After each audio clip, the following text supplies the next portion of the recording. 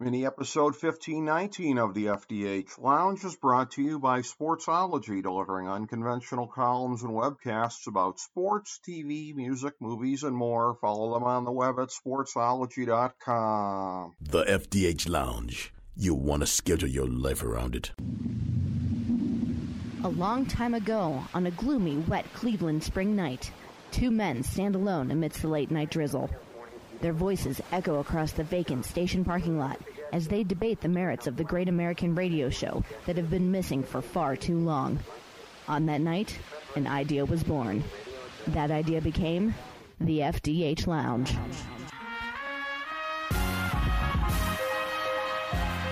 Welcome to the FDH Lounge. Hello, everyone. Welcome to the FDH Lounge preview of the NFC West for 2022. This is FDH Managing Partner Rick Morris here, along with fellow FDH Lounge original dignitary Chris Galloway. We're going through breaking down every division in the NFL this year, doing a preview. And if you go back to the first one, the one that we did on the AFC East, that is where we took a little bit more of a macro look for the season. Some of the things that are bigger sort of league-wide coming into this year. So if you're interested in any of our thoughts on that, go to the beginning of that one. The rest of these ones here, we are taking a focus on the division specifically. And so here for the Western division of the NFC. And the format for this, we are going to react to a feature in Fantasy Football Draftology 2022, available on the main page at fantasydrafthelp.com. This feature is called One Run-On Sentence for Each Team. And so I have the teams slotted here in the division that I expect them to finish in the division. And I don't think there's going to be a whole lot in the way of surprises from what most people think. But we'll see how this differs or doesn't differ from what Chris thinks. But I'll give you right now the run-on sentences for each team. The LA Rams. The team has a rough schedule and a decent number of holes coming out of the draft. But then again, they did this year last time as well. But then again, the brutal task of repeating as Super Bowl champions points to this team coming up short in January. San Francisco, ongoing questions about who will be under center. Side note, I wrote this one. It was a little bit less clear that it was going to be Trey Lance. It looks like it's going to be Trey Lance. But ongoing questions about who will be under center exist alongside questions about a revamped running back room as well as the offensive line and secondary. But a team that's made it as far or further than Championship Sunday 2 of the last 3 years, and both of the largely healthy years in that stretch, must be taken seriously in an NFC that is the thinnest it's been in decades. Arizona, a team that looked like the 72 Dolphins at the start of the season and the 2017 Browns at the end of it, faces a moment of truth season with Cliff Kingsbury, Kyler Murray, DeAndre Hopkins, and other key figures whose biggest questions at this point seem to be between their ears. Seattle. With a dumpster fire front seven and a bottom five starting quarterback, the Seahawks are in full tank mode, leading to very reasonable questions about whether Pete Carroll is going to stick around through what could be a lengthy rebuild. Side note about Seattle, I wrote bottom five starting quarterback, not knowing which one it was going to be, because it didn't matter which one it was going to be. It's the bottom five starting quarterback. So the fact that it's Geno Smith, that is not something I have to revise subsequently here, as a word that my brother has taught me to start using. But Chris, your thoughts on this division here? It's largely, I think, kind of missionary position as far as the way I'm looking at it this year. I don't know if that's the way you're looking at it, or if you're looking at it a little bit spicier, so to speak. Well, for me, I agree with the Rams. Holes, but still enough talent that you expect them to be able to win 11 games and win the division. For me, the real challenge, and agreed, at the bottom, the Seahawks, full tank mode. Yep. When you're like, yes, Geno Smith is our guy, I'm like, wow, okay, you have fully embraced sucking. That's a bold move, Cotton. That's right. You usually, got to pay extra for that. So, there's nothing really to talk about there. For me, the interesting parts of this are the Cardinals and the 49ers. Yep. That's the part that is like snot in the hand. It's hard to get a hold of. Mm-hmm. And for me, again, I think we know what the Cardinals are. I think they're a 9 to 10 wins team. Yep. probably 9.5 wins, sort of, if I gave an average, but 9 to 10 win team. It's the 49ers that I don't know. And I love the roster. Mm-hmm. I love what they do. The defense is solid. The running game, the scheme. They re-signed Samuel, and then just today they're bringing back Jimmy G on a 1-year renegotiated deal. Yep. To be the backup, and look, that's a deal that makes sense for them, Right. and for him. Everybody's like, wow, why would he agree to take that cut? Well, here's why. Because if they're going to cut him and he's going to get paid to sit at home, it could be damaging to his brand and his value long term. Right. If he doesn't get seen as a guy who is valuable. So, and look, and also, if you're the 49ers, I mean, you need the insurance. What if Lance gets hurt? So you need the insurance for Trey Lance, and obviously that's what he would be, and so I think it makes sense for both parties. Garoppolo gets to sort of prove it, set himself up for a new deal starting next year. But what I don't know is, what if Lance stays healthy and he's not what they thought he would be in his first year starting? Are the 49ers really a 10-11 win team if he's not throwing the ball well, if he's struggling? And here's the thing, if he's struggling after the first 4 weeks, or he's not quite getting it done in the passing game, how do you go to Garoppolo if he's not hurt? I mean, you've committed to him. You kept Jimmy away from the team. So you have said, Trey's our guy, and we're not turning back. And then what kind of damage does that do if you panic and say, well, we got to go back to Jimmy G if he's healthy? So there's some risk there for them, right? Like this could get sloppy. It could get messy for them. And so I have a hard time knowing what the 49ers are, because we just don't know, right? I mean, quarterback play to me is a huge question mark. Would you not agree? Well, I would agree, and here's my thoughts about that, is that, again, yeah, I think Trey Lance being one of the biggest wild cards of this season makes San Francisco something of a wild card. I guess I didn't realize coming down the stretch last year just how raw they thought he still was internally, because I had a thought that clearly they were not entertaining. But if you think back to that playoff game in Green Bay, where it seemed like neither team wanted to take the game and run with it, I was just thinking at the time, wouldn't it be the damnedest thing if you put Trey Lance in right now? Because it would be something that Green Bay hadn't prepared for, and if nothing else, he could use his legs to help move the ball, and clearly that's something they weren't entertaining. Clearly they thought he was too raw at that point, and that has since come out in the offseason, and that they now don't think he's as raw. But it's a thing where, in terms of going to Garoppolo, the one thing I'm going to say is, oddly enough, the place that they just lost their offensive coordinator to, Miami, may hold the answer on why it might be plausible to do that. And that being, did it ruin Tua when they went back to Ryan Fitzpatrick? Which, by the way, that's not a move I would have made if I was them, but they made that move, and it doesn't appear to have destroyed Tua's career. So there's precedent for this, of like, listen, we need you to take a step back, you're still our guy, but we don't want to write this season off here. So I do think there's precedent. You're right. For doing that. I mean, for some guys, they can handle it. And Right. I don't know Trey Lance from Adam as to whether or not he's Right. that guy, right? Right. You're right. And here's the thing. We think it's going to be okay with Tua, right? And Right. it seems like Well, it's been okay. Sure, but Like it didn't damage him permanently. Sure, probably didn't. I mean, I think it also led to some chaos for that team in the moment, right? well, it did. I mean, in the moment, so that's why we're talking 49ers this season, right? Right. Long term, you're right. It may be fine if they have to sort of do the yo-yo maneuver Right. to stay competitive. But at the same time, I just can't. I feel like the 49ers should be an 11-win team if Trey Lance is what we think he is or what he was drafted as. But Right. I just don't know. I don't know what he is. Well, but here's the thing, though. Let me say this. I'm going to defend the Miami point as somebody who has been a Tua believer all along here, that it's a thing where if he, this year, and again, there's no excuses for him at this point. I mean, if he flops with everything he's got in place this year, then he's not what I thought he was and what a lot of people thought he was.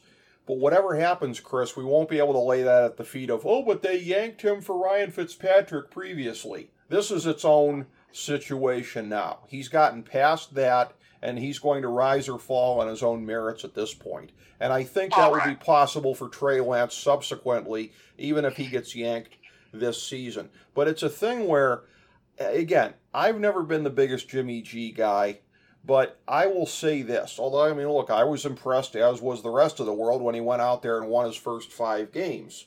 But it's a thing where I am going to give him credit for this, as far as somebody who could have made the situation worse for them. Because it's a thing where what I'm about to say is a little bit deceptive, because it's like the old-timers that just want to point to wins for a pitcher in baseball. This guy should win the Cy Young. He had 22 wins. He had an ERA of 6.75, and the guy who won the Cy Young had an ERA of 1.75, but only won 10 games. I don't want to sound like that guy, Chris, but the last 2 healthy seasons Jimmy Garoppolo had, they made it to the Super Bowl and the NFC Championship game. He has that to point to. I'm not saying it was because of him, because it would be as idiotic as me being that aforementioned baseball honk.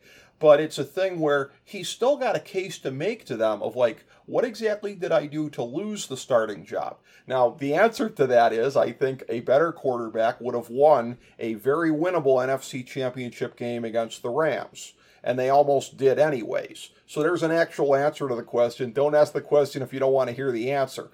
But this is one of these situations where if you just look at the win-loss record, it is rare for a quarterback to be replaced when he's had the last 2, as I say, healthy full seasons that he did. He missed the season in between with the injuries here, 2020. So it's a circumstance where more than most quarterbacks in his position, even if Jimmy Garoppolo, to me and a lot of other people, flunks the eye test as a quarterback, and Trey Lance, with the potential of him, at least passes the eye test, it's unusual in the sense that he has a better resume than most other people being asked to play the backup now at this point. Well, he has a better resume than literally anyone in the league to be a backup. Yeah. I mean, he is the best backup in the league. I mean, there's no doubt even about that. Right. And as long as his shoulder is healthy, you know exactly what kind of, generally steady Eddie you're getting. Right. He's not a top 10 QB. He's not a world beater. And that's why, in the end, they decided to make an upgrade, right? Right. Because they kind of went, look, he's like the 15th or 16th best quarterback in the league. And we got far with that guy. But if we can develop a guy who we think has the raw skill to be a top 10 quarterback, then we're dangerous. Yes. And I understand why they did what they did. I get it. Yes. And Garoppolo can't stay healthy, right? So that's the other factor. Right. So, again, I understand when teams, too many fans, to your point, well, we got to the Super Bowl, which was good enough. Like, well, yeah, but if you can get better at position, don't you owe it to yourself and your fans to get better at the position? Right. And so, that's where they find themselves. Again, time will tell. We don't know. We haven't seen, we saw a little bit of Trey Lance last year, very limited amount, and that was a mixed bag. It was typical inexperienced, rookie, and then on top of that, a 1AA rookie who had basically played 1 game the year before. Right. So this guy really hasn't, we don't know. Right. And that's where I keep coming back to going, I don't know what to make of the 49ers. If they stick with Trey Lance, are they accepting growing pains, or did they bring back Garoppolo because they don't want to accept the growing pains because they know they have a Super Bowl caliber roster and they refuse to go down while they work on their young quarterback? Right. And look, to your point, that may be brilliant, right? Right. Like, look, we want to get started with Trey Lance, but we also know we might have growing pains, but we have a roster that we do not want to waste. Right. So we've got to take our shot. And if that means here and there throughout the season, we've got to go to this experienced quarterback to try to get us over the hump, we still want to win. We don't want to crash and burn while we're trying to get the young kid experience. I get, as a fan of the 49ers, I would be thrilled about that, right? Like you're saying, because it's kind of like what we talked about with the Steelers. If they have to go to Kenny Pickett in week 5, they're basically writing off the season because the kid's going to make mistakes. Right. Atlanta, to a lesser degree, Atlanta with Ritter, right? Like, when you go to that player, that's it. Like, you've written off the season, right? And you're giving your kid experience, and you're telling your veterans on that roster, oh well. And so I respect the hell out of the 49ers for basically telling their veterans, no. We know the kid is raw. We believe in him, and we want you to believe in him, but we also believe in you guys, and we don't want to throw away a season. So it's a strong message. Now, it's going to be very delicate for Shanahan, I think, to maneuver that. Right. So we'll see how it goes. Whereas Arizona in this division, they signed Kyler Murray to the big deal. They've brought in, Marquise Brown. They are sort of, reloading up. They lost Chandler Jones. They've got some holes on defense. Again, I think they are another, 9-10 win type of team, depending on how the ball bounces for them. I kind of lean a little more towards 9 wins with them, but they're going to compete for a wild card spot right to the end. As will the 49ers. So I think that's just where the division goes. And if the 49ers get the Trey Lance they drafted, who they think they're getting, they're going to be really good. They'll actually push the Rams for the division crown. If they have to go to Jimmy G, they're trying to get into that wild card slot. Well, and this is one where with Arizona, again, part of my profile personally is that occasionally I will make references that are perhaps too cute for my own good, and maybe this is another one of them here, but this is what I see when I see Arizona. I look at this team, I look at Kingsbury, I look at Murray, I look at a couple of these guys. If I remember correctly, and I may be misinformed on this, but I believe Scottsdale, Arizona is where Logan Paul and Jake Paul presently live. Like, if TikTok Guy was a team, it'd be the Arizona Cardinals. That's how I view them. It's just like, that's what keeps me from taking them more seriously. They're TikTok Guy. They might be getting 1 million trillion views here and everything like that, and having success by certain, TikTok Guy can be very successful financially. They were very successful on the field the first half of last year, but it's a team where, again, I don't see the substance behind it. When you're talking about teams here where the problem is all between their ears, you and I have talked about this previously, it's a long-going thing with the Chargers and a couple other franchises around the league. The Cowboys, I think the Cardinals have graduated to that level. And the funny thing is that I'm friends with a couple where one is a Cowboys fan and one is a Cardinal fan. I feel like they'll be able to relate to each other like never before this season. Yeah, well, that's true, yes. Good point. Very good point. Yeah. I mean, it's the substance with them, isn't it? They have to prove that there is substance to it. There's talent on that team. There's talent all over the place. But, again, the way that they collapsed in the second half of last year, look, we know they were playing over their heads the first half of the year. I had them in our weekly FDH power rankings. I had them first for a couple weeks just because I had to. There's just no way you couldn't have them first. But we all knew in our heart... When you started 8-0, it was like, well, we got to rank them higher. Well, yeah, I mean, dude... We don't believe in them, and it proved to be the case. Exactly. But at the same time, it was like, when you're 8-0, you kind of got to go like, well, they're number one right now. Well, and their first half record lies, damned lies, and statistics. I mean, they're not as good as they look down. They're not as bad as they look down the stretch. But that playoff loss, the way that they lost, as confused and lost as Kyler Murray looked, like, this is a team that's just got to get it together. Whether they all go in and sit with a sports psychologist every day after practice and they just go round the horn with 53 guys, whatever it takes. But I just feel like their mental, psychological blocks, whatever it is, or just taking the game more seriously, being more substantive as people, I don't know what it is, but there's something that's upstairs that needs to click with all their key players and coaches, I believe. Well, I think you're onto something, and I know you sort of fingered the Rams as the team that's going to collapse. I mean, not the Rams, the Saints. Mm-hmm. But, maybe it's the Cardinals. Could be. You know, the way they ended that season. Yeah. You know, one quick injury to, you know, J.J. Watt, and this team could suddenly find themselves as that guy.